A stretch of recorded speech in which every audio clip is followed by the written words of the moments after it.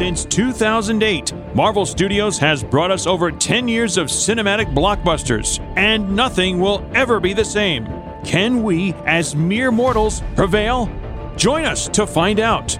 Peter Melnick, graphic designer, comic book enthusiast, and podcast pontificator. And Eddie Wilson, upstate New York radio announcer in the Sullivan Catskills, with an inordinate amount of catching up in his own comic book universe. True believers, the next chapter begins with another episode of The Marvelists. Reed Richards, Ben Grimm, Sue Richards, Johnny Storm. Together they braved the unknown terrors of outer space and were changed into something more than human. Mr. Fantastic, The Thing, the Invisible Girl, the Human Torch. And now the world will never again be the same. Stan Lee presents The Fantastic Four. Welcome, everyone, to The Marvelists, the Marvel Universe podcast. I'm Peter Melnick. And I'm Eddie Wilson. And before we get into the usual rigmarole of today's episode and introducing our very special guest, an icon, if you will, we want to let you all know at home how you can get a hold of us on them thar social medias. Okay, how? First up, go on Facebook at facebook.com/The Marvelists. Give us a like ski on there. Go on Facebook at facebook.com/Peter Melnick Podcast, or give myself a like. It's appreciated. Also, go on the Twitter machine at The Marvelists, of course. Yeah. Also, give myself a follow at Peter Melnick, and then go on to Instagram at, once again, The Marvelists. I mean, it's really on the tin, you know. Also, you can follow myself at Peter Melnick and yourself at Eddie9193. Drop us a line in our email bag. Questions, comments, strongly worded letters, haikus, choreographed dance numbers, I don't know. But whatever it is, just send it our way. TheMarvelists@gmail.com. Also, listen to us on a wide variety of streaming platforms. First off, go on iTunes at iTunes. Well, yeah, you know, the app, whatever. But rate, review, subscribe, share. 5-star if you're ever so inclined. I just keep repeating words. Also, go on, once again, available for all iOS and Android devices. TuneIn Radio, Stitcher Radio, Podbean, SoundCloud, and the biggin, Spotify. That's it. But go and drift and wind right back over to Stitcher. Go on Stitcher.com/premium and use the promo code at checkout. Marvelists. And get a free 1 month of Stitcher Premium. And then afterwards, it's only $4.99 a month. And cancel at any time if you feel so inclined. But when you're on Stitcher Premium, you can listen to a ton of audio content, including Marvel's first foray into serialized podcasting, Wolverine: The Long Night, which is also being serialized as a comic book. A comic book character turned into a podcast, turned into a comic book. Who'da thunk it? Not the breakfast item. Exactly. But once again, Stitcher.com/premium and use the promo code at checkout. Marvelists.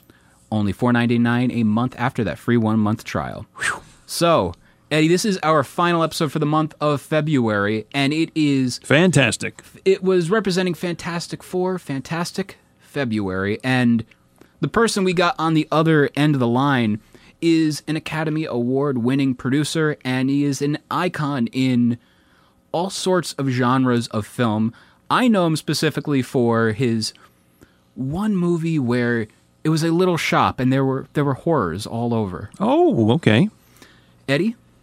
He, among other things, and this is off the source that I obtained, the Pope of Pop Cinema, not only director and producer, but actor to his credits, a trailblazer in the world of independent film, which, as years have developed, has increased and grown.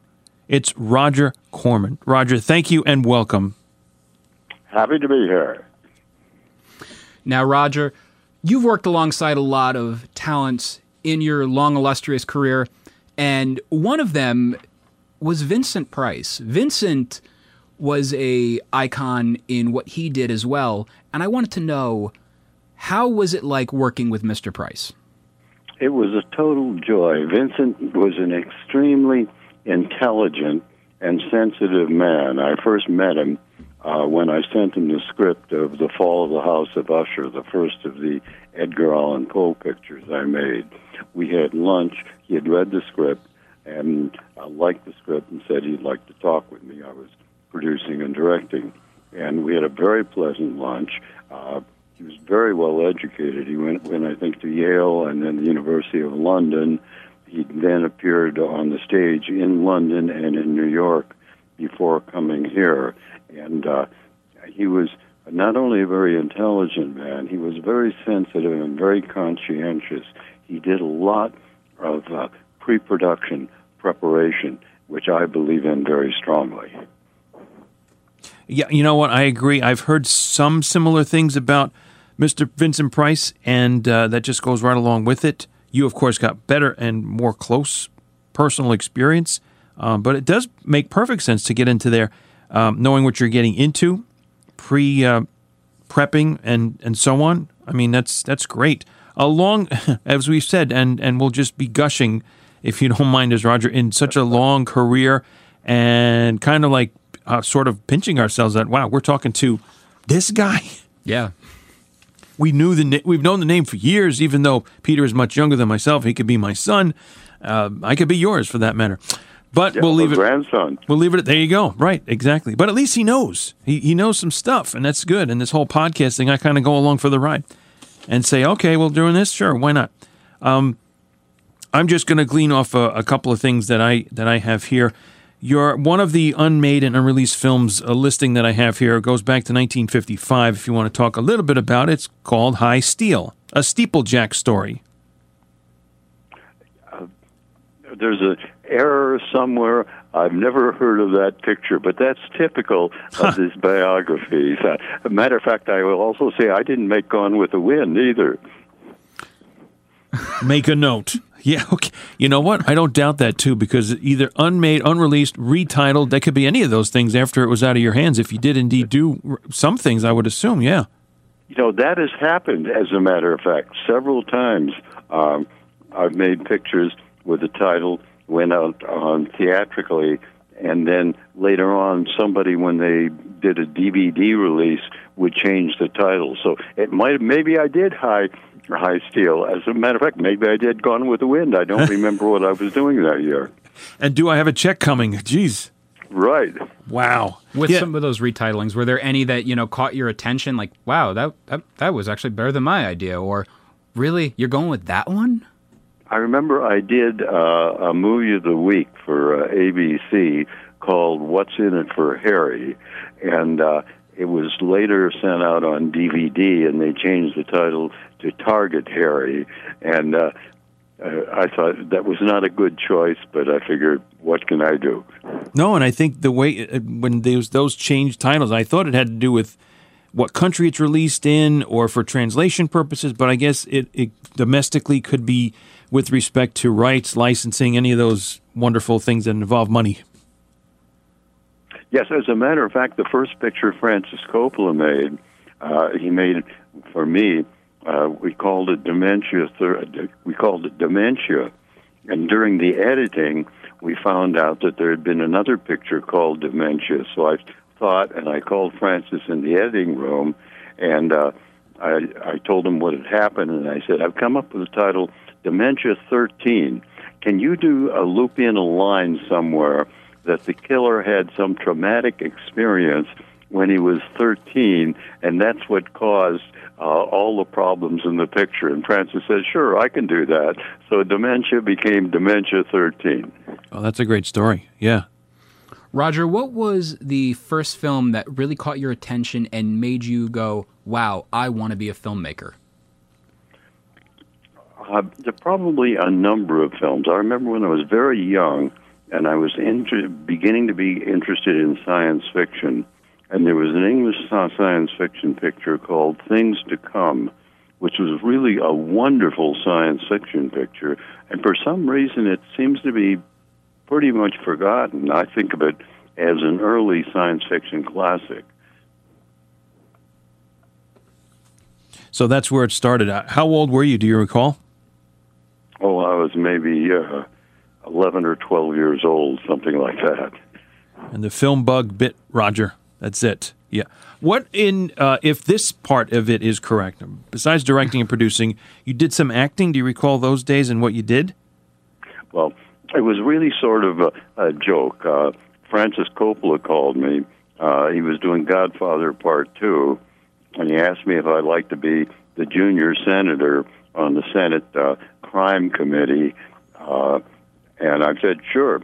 And so I worked a couple of days on Godfather Part 2, and then Jonathan Demme called me, and what it was a number of directors who'd started with me, and just out of friendly old times, they would call me, and I would play little bit roles in their pictures. And I remember the Screen Actors Guild called me and said, you have to join the Guild. And I said, this is just a joke between the directors and me. And they said, the joke has gone too far. You're working more than half our members. So I joined Screen Actors Guild. Yeah, they wanted the dues also, but yeah, you kind of have to, I guess. Yeah, we kind of see how that goes, right? All right. Being called a trailblazer in the world of independent film tells me not many people were doing this then. And what is it in the time that you've done and worked on pictures throughout all these years, most noticeable in terms of any big changes or things that stick out? And I want to also segue into things that make you in terms of what you do in producing and directing. The biggest change has been the fact that production is easier and distribution is more difficult. When I started, we were working with the big Mitchell BNC cameras, heavy lighting equipment. I remember a giant one was called a Brute. It took two guys to move one light around. And now everything with digital and LED lights and so forth, you can hold a camera in your hand, and that makes the shooting more efficient and easier. On the other hand, when I started, every picture, providing it had some decent commercial quality, got a full theatrical release, even very low-budget pictures. And today, medium and low-budget pictures very seldom play in theaters. Every now and then, some personal film that has been made exceptionally well gets a theatrical release, or occasionally an unusual horror picture does. But other than that, the distribution patterns have changed, and they've changed for the worse, while production has changed for the better. Well, on the topic of film distribution, during your career, you've been able to see films go from being released in movie theaters, on VHS, on Betamax, Laserdisc, etc., and now it's going into the streaming format. What are your thoughts on seeing the evolution of film distribution, since you started, back in the day? I think it's simply the progress of technology. For instance, first films were black and white, not because black and white was so good, but simply because the chemicals could only record black and white. Color came in. The first films were silent because they couldn't record sound on a set. And suddenly you went from silent black and white films to sound and color films. And we're seeing a similar change in the industry now. And for me, for distribution, particularly what you were talking about, I see it moving to the streaming system, and I'm starting to move into that myself. We're considering forming our own streaming entity, but we don't quite know how to do it. We're trying to figure it out. Are you involved at the moment with maybe Netflix or Shudder? My last film, I'm a Chinese producer these days. My last film was for iQIYI, a Chinese company in Beijing, but the picture before that was Death Race 2050, which was one of the multiple remakes of my old picture, Death Race 2000. And it was done for Universal for a little less than $2 million, which to me was a big budget, but for them it was a low budget, and it was intended for DVD and other things. And I remember when I was doing some publicity for it, and it was sold to Netflix, and somebody asked me the distribution pattern, and I said, well, it's coming out on DVD, and then after that, it'll be coming out on Netflix. And there was a very nice young publicity woman from Universal who was sort of shepherding me around, and she said, Roger, it's coming out on Netflix the same day It's coming out on DVD, which I didn't know, but it shows the shift in power that Netflix can pressure a major studio like Universal, that in order to make the deal, they're going out with the picture the same day it's coming out on DVD. Now, also, going back over, you mentioned Death Race 2000, and I've noticed you're responsible for bringing a lot of major names that we know today through your films. You introduced the world to Sylvester Stallone in Death Race. You introduced the world to Jack Nicholson in the original Little Shop of Horrors. Who is your number one discovery, in your opinion, that you helped bring out into the world? I've been asked that before, and I never give an answer. All I can say is I'm proud of all of them, because if I pick one guy, somebody else is going to call me and say, Roger, don't you forget what a good time we had together. That was the answer I was hoping for, by the way. That you passed the mustard. That's great. With Roger, the independent film, I had a question.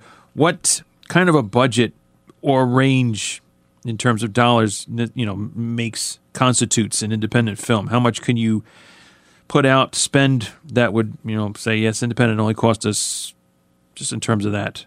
Well, that's varied over the years. The first picture I ever made cost $30,000. Of course, if you allow for inflation, that would be a great deal more today. But that was $30,000. And the last couple of pictures I've been making, I've been around $2 million or so as independent films. But I hear pictures, costing $10 million, and people refer to them as a low-budget independent film. Yep. So I think it's in the eye of the observer. So maybe I'm thinking, I'm not trying to group low budget with independent together. Of course, independent means studio company that's attached to it, but just in terms of the amount spent, budget. So a couple million, 10 million can still be a low budget film, because I'm not sure, I'm sure it's something that can be looked up, what, generally speaking, a film is budgeted at nowadays. Actually, nobody knows. I remember doing a picture a couple of times. I've worked for major studios.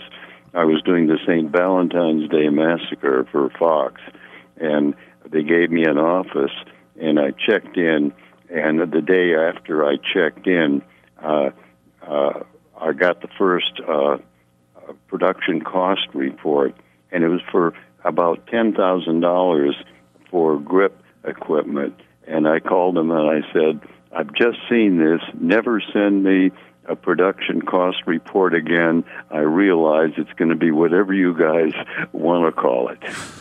Right. Okay. I just thought in that last question and answer, in high school, I took a film class, and there was a statistic that I remembered throughout. And that, I don't know if it's changed. That's why I want to ask this question. Out of every 10 films that are made, 7 fail. They don't make money. They lose money. 2 break even, and 1 makes money. Is that about right, or?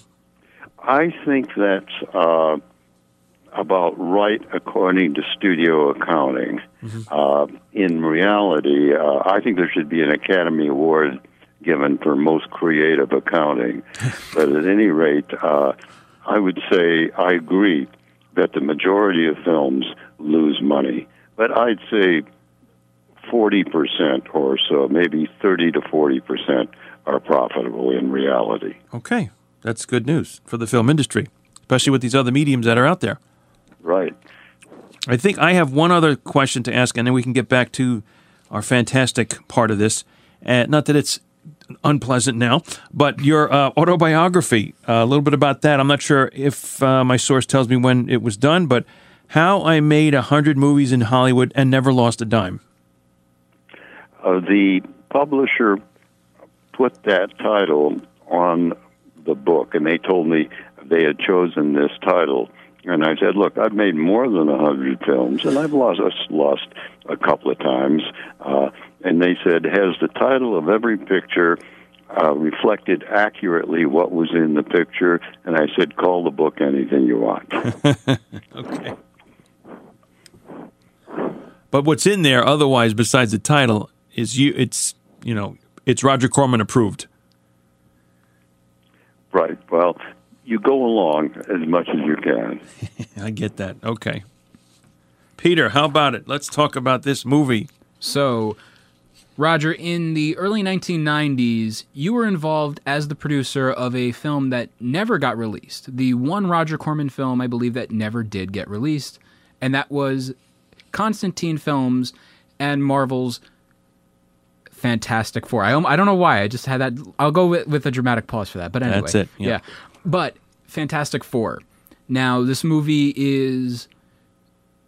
it's famous in pop culture because of the fact it never got released. How did you first get approached to be involved with the film? Well, the whole story is, I don't know what the word, let's settle for incredible. Bernd Eichinger, a German producer, his company was Constantine. He made a number of very big films, and he was a friend of mine, and he came to me in the autumn of, I think it was 1992, with the Fantastic Four, and he said, Roger, I've got a problem, and maybe we can work together to solve it.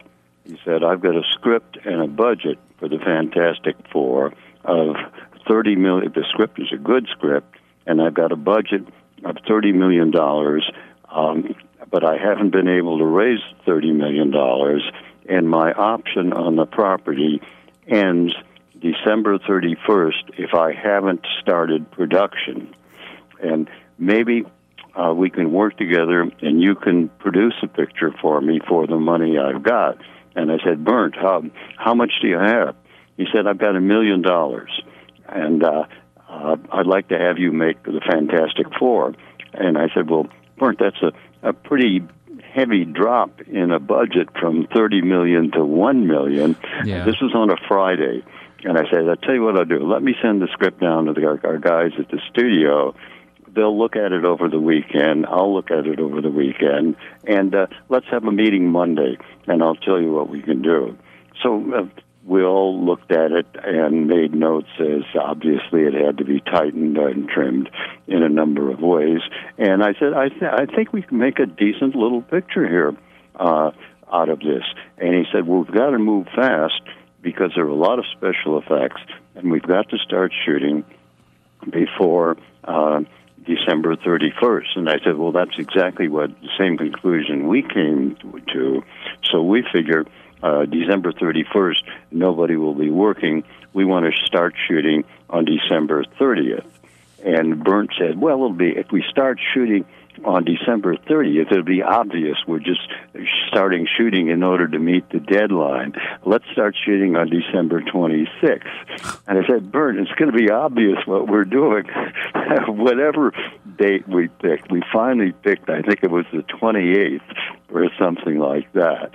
And the situation, the deal was the weirdest deal I've ever been involved in. Bernd put up the whole $1 million, and we were to make the picture. And I had my own distribution company, New World, at that time. And he said, what I'm going to try to do is to sell this picture to a major studio and make some sort of a deal. And if I do, I will pay you a bonus of a few $100,000. But if I can't make a deal by a certain date, you can distribute the film, and I'll put up another $1 million for prints and advertising. Well, in 92, it was just the 90s were just the beginning of the period when theatrical distribution for medium and low-budget pictures were beginning to fade. And I thought, this is a great opportunity, as I see this market starting to go away, to see if we can take a famous comic book like Fantastic Four and for $1 million maybe make some money. So we did exactly that. And he had a certain amount of time in which he had to make a deal. And it looked like he wasn't going to make a deal, and I figured I'm going to win either way. If he makes the deal, he gives me a few $100,000 bonus for giving up the picture. If he doesn't make the deal, we'll have a chance to experiment and maybe make a lot of money in distribution. And just before the time was up, we even prepared a poster and a trailer. We have pictures, posters around the office of various pictures we've made. And somewhere in the back of one of the offices, we've still got the poster for the Fantastic Four. Just before his time was up, he made a deal, I think, with 20th Century Fox. And I'm not certain, but I think it was Fox. And he told me, he came in and gave me the check for the money. And I said, that's great, Bernd. What's going to happen to the picture? And he said, well, Fox doesn't want me to distribute the film because I'm now going to make it for $30 million for them. He eventually made it for $60 million for them. And they said, we have to agree not to distribute the film. And that's the story Bernd told me. Now, I heard that Marvel somehow got involved in it also and said they wanted to make certain that the big picture went out and the little picture didn't interfere with its distribution. So it was the strangest deal I've ever been involved in, and that is essentially the story. The other thing is, it was a pretty good little picture. We were, it just cost $1 million, but for a Marvel picture. But we thought it was pretty good. We were looking forward to distributing it. It was a fun movie, and it's surprising because a lot of fans, myself included, will go on record saying that that was the most accurate version of the Fantastic Four from the source material.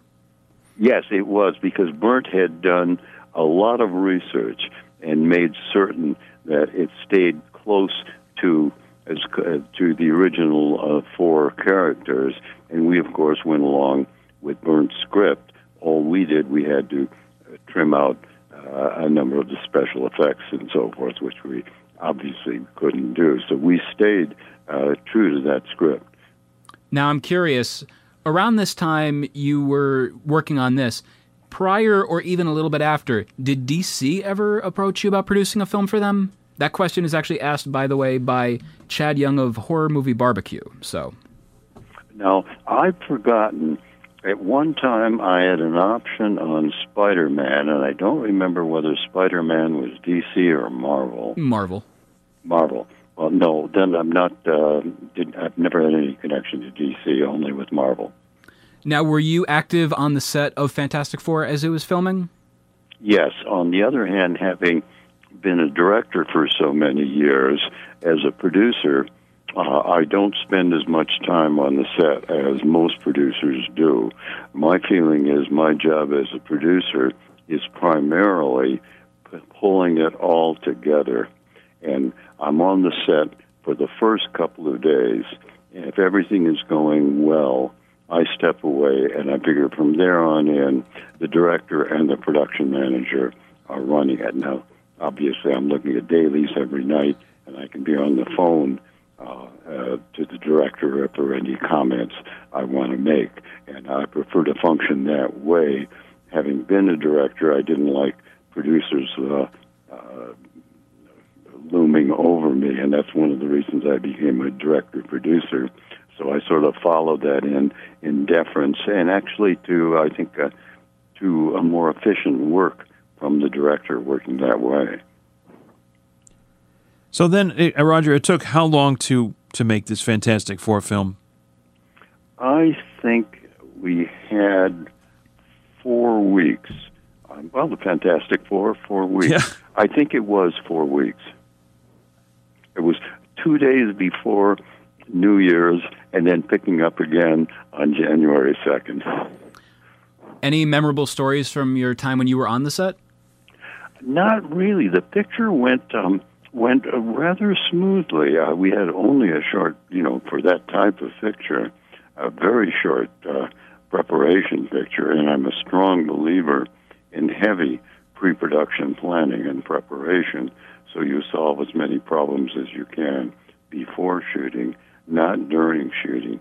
And it went rather well. I don't remember any specific problems. A couple of the special effects shots, I remember took a little longer to set up than we anticipated.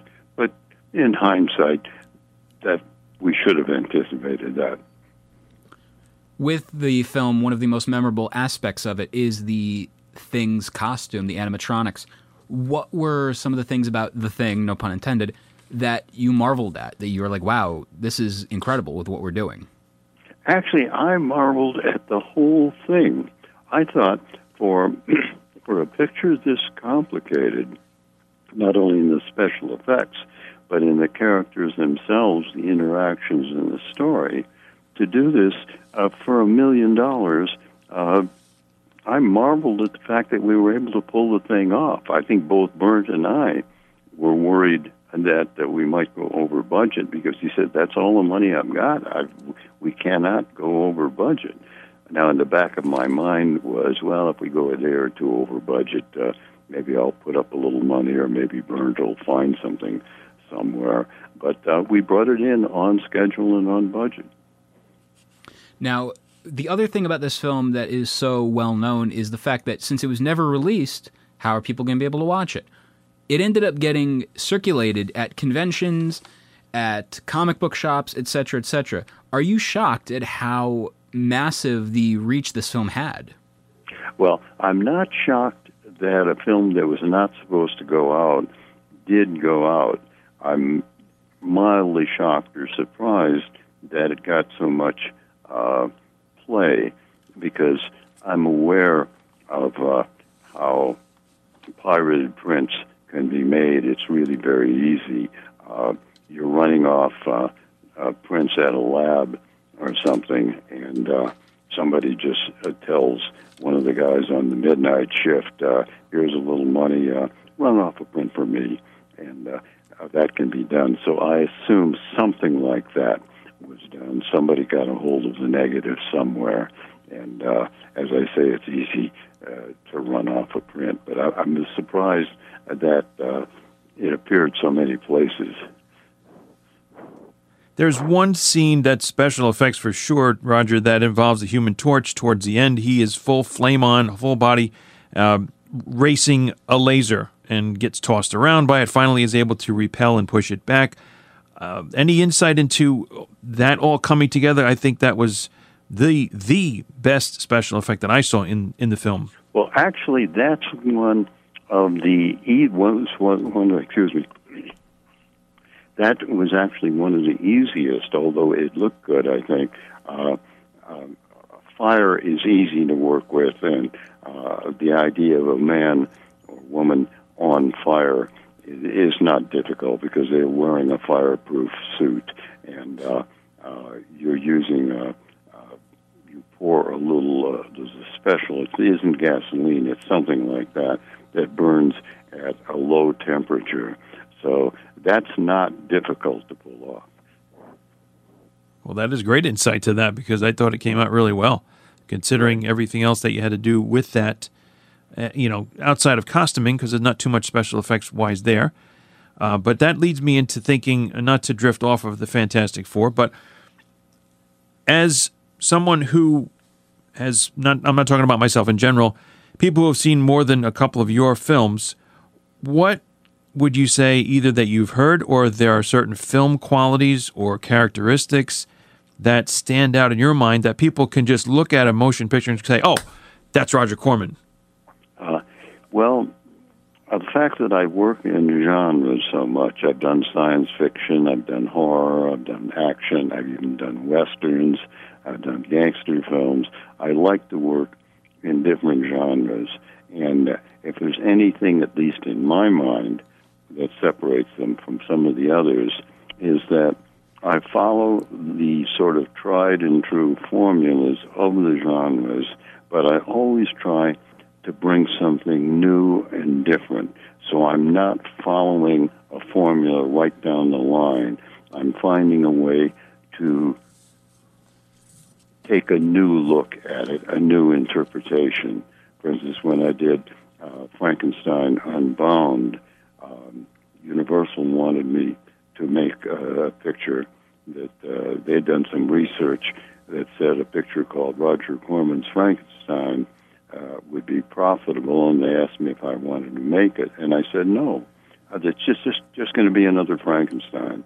And then they kept offering me a little more money, and finally I said, well, if I could find a new way to do it, and I found a novel by Brian Aldiss, an English science fiction writer, in which somebody from the 21st century travels back in time and meets Dr. Frankenstein. Now, I've forgotten, I changed, when I made the picture, I changed the character to make him a scientist from the 21st century. Other than that, I followed the book, and that gave me a new look at Frankenstein, in which a 21st century scientist meets a 19th century scientist, and they bond to a certain extent. Very cool. I was thinking in terms of, were there or are there, is it lighting, is it certain shots or angles that, some people might say, oh yeah, he likes to use that, he likes to do those kinds of things. Nothing to that effect. That's a Roger Corman signature move or whatever. A little bit in that area. I like to have movement, both movement of the people and movement of the camera. Essentially, you have to have certain set shots, but motion pictures are essentially the art of the moving image, and I take that literally. So I try to move the people and move the camera a little bit more than most directors did when I was directing. But today, you see more movement. You look at a film that's made today and a film that was made maybe 30, 40, 50 years ago, and one of the differences you will see is that there's more movement within the film. Is there I know you mentioned a lot of genres, all these things you've been able to work in and thrive to a great degree, I think, in. Is there a certain type that if you had a choice, that you got the most satisfaction of working in, if you know what I mean? Probably the Edgar Allan Poe pictures. Mm-hmm. I never set off to make a series of Poe pictures. I simply wanted to make The Fall of the House of Usher, but it was quite successful. And AIP, American International Pictures, the company I made it for, asked me to make another one, and I think I ended up making 7 of them, and they wanted me to make another one, and I said no. At that point, I said that I'm starting to repeat myself. I try to make each one somewhat different, and I've essentially burned out on this subject. I'm going to move on to something else. Well, I give you a lot of credit for it. The fact that we're able to talk to you and kind of gloss over a long, illustrious career. We use that word already, but still working at 92. I mean, bless you. He didn't sneeze, Eddie. Well, when he does, he'll think of me. Yeah, I'm making fewer films, but still in there trying. Now, Roger, going back over to the Fantastic Four, I'm curious, did you ever see any of the Fantastic Four films that followed yours? And if you did, what did you think of them? I saw the first one. I thought it was a good picture, and it reflected the fact that it was a much bigger budget film. The script had changed a little bit from Bern's original, and I thought his original script was a little bit better than the script in the picture. But basically, I thought it was a good picture. Now, again, I'm also curious, with the Fantastic Four film that you did, do you think we'll ever see a DVD, Blu-ray streaming release of it official? I don't think so. I think there's a signed contract with Burnt where he agreed if they gave him the $60 million to make the big budget picture, that he would step away from the $1 million picture. That's a real shame because, again, this is a film, it should be released, it should be seen by more people because it's got the DNA of what made the Marvel movies they are now. And, again, I want to know, with the Marvel movies nowadays, with the whole Marvel Cinematic Universe interconnected, we have a question from Shane Hagedorn asking what you think of the Marvel Cinematic Universe format of the cinematic universe going across TV shows, movies, etc. I think, by and large, they are excellent, and they're more than movies. They're an entire movement, and they've changed the concept of big-budget films so that Marvel, the very name Marvel itself, starts to sell a picture. And I think they're extremely well made. From the standpoint of the special effects, they're just phenomenal. If I had any criticism, it's on a couple of them. The special effects have taken precedence over the story, and they might have stayed a little closer to the original concept. But there's no point in knocking them. They're phenomenally successful, and I think deservedly so. Who's your favorite that you've seen out of those so far? Again, I wouldn't pick one because I haven't seen them all. So I'm not certain. Now, is Deadpool Marvel? It's Marvel, but it's not a part of the Marvel Studios stuff.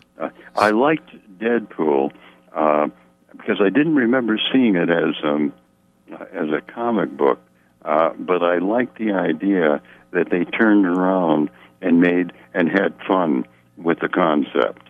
Deadpool 1 I thought was pretty good, but I thought Deadpool 2 was very good. Myself, I preferred Deadpool 2 over the first one, too. It's got a much more rewatchability to it, you know? Yes. Now, also, with the Fantastic Four, there's a lot of, again, the urban legend of it all, the notoriety of it, of being the unreleased film. And it's even been referenced in pop culture. And Nick Wojtek wants to know, in regards to that, were you ever approached by the people involved with the show Arrested Development who had the Fantastic Four film be a major plot point in the fourth season? No, I made the one film, and that was it. That's a lot of stuff to cover, and we could go on for I don't know how much longer, but great insight, great to talk about all the stuff you've done, or some of it at least, Roger, and lots of continued success. Keep going as long as you can and want to. Okay, very good. Thank you very much. Roger, it was an absolute pleasure. And before we can go, Roger, how can people get a hold of you on the internet? Let me see. I have something on Facebook that I don't follow that much. I should. Matter of fact, I've been told many times I should pay more attention to it. And as a matter of fact, I probably will. For instance, after the success of Death Race 2000, I've come up with a new concept, Death Game 2084, which I'm working on. And I probably should be sending out some information on that, but I'm just working on the script at the moment. Very cool. Now, once again, let's do our little ending rigmarole, Eddie. Okay, Peter. First off, go on Facebook at facebook.com/ The Marvelists. Give us a like on there. Give myself a like, facebook.com/ Peter Melnick Podcaster. You can also go find us on Twitter at The Marvelists. Follow myself as well at Peter Melnick. You can find us on Instagram at The Marvelists. Once again, you can also find myself on Instagram at Peter Melnick. And also Eddie, yourself. At Eddie9193. Drop a line in our email bag, questions, comments, etc., etc. TheMarvelists@gmail.com. You can also find us on a wide variety of streaming and listening platforms. Basically, if you got ears, you're going to enjoy us. You go on iTunes, rate, review, subscribe, and share, etc., etc. Again, you can also find us on TuneIn Radio, Stitcher Radio, Spotify, Podbean, and what's another one? SoundCloud. Just available for all iOS and Android devices. If it's a cell phone or tablet, you can listen to us on it. But Stitcher.com/premium and use the promo code at checkout. Marvelists. And once again, get a free 1 month of Stitcher Premium and use the promo code yada yada yada. Marvelists? Yes. Yes. Yeah. And you can be able to listen to a ton of audio content, including Marvel's first foray into podcasting, Wolverine. The Long Night. And yeah. So once again, Roger, thank you for being on the show. Very good. Thank you. It's been interesting because you made it more of a conversation than an interview, and I thought that was good. We try. Lord knows. Okay. All right. Very good. Thank you. Thank you again, Roger. Okay. For Peter Melnick, I'm Peter Melnick. And I'm Eddie Wilson. Excelsior.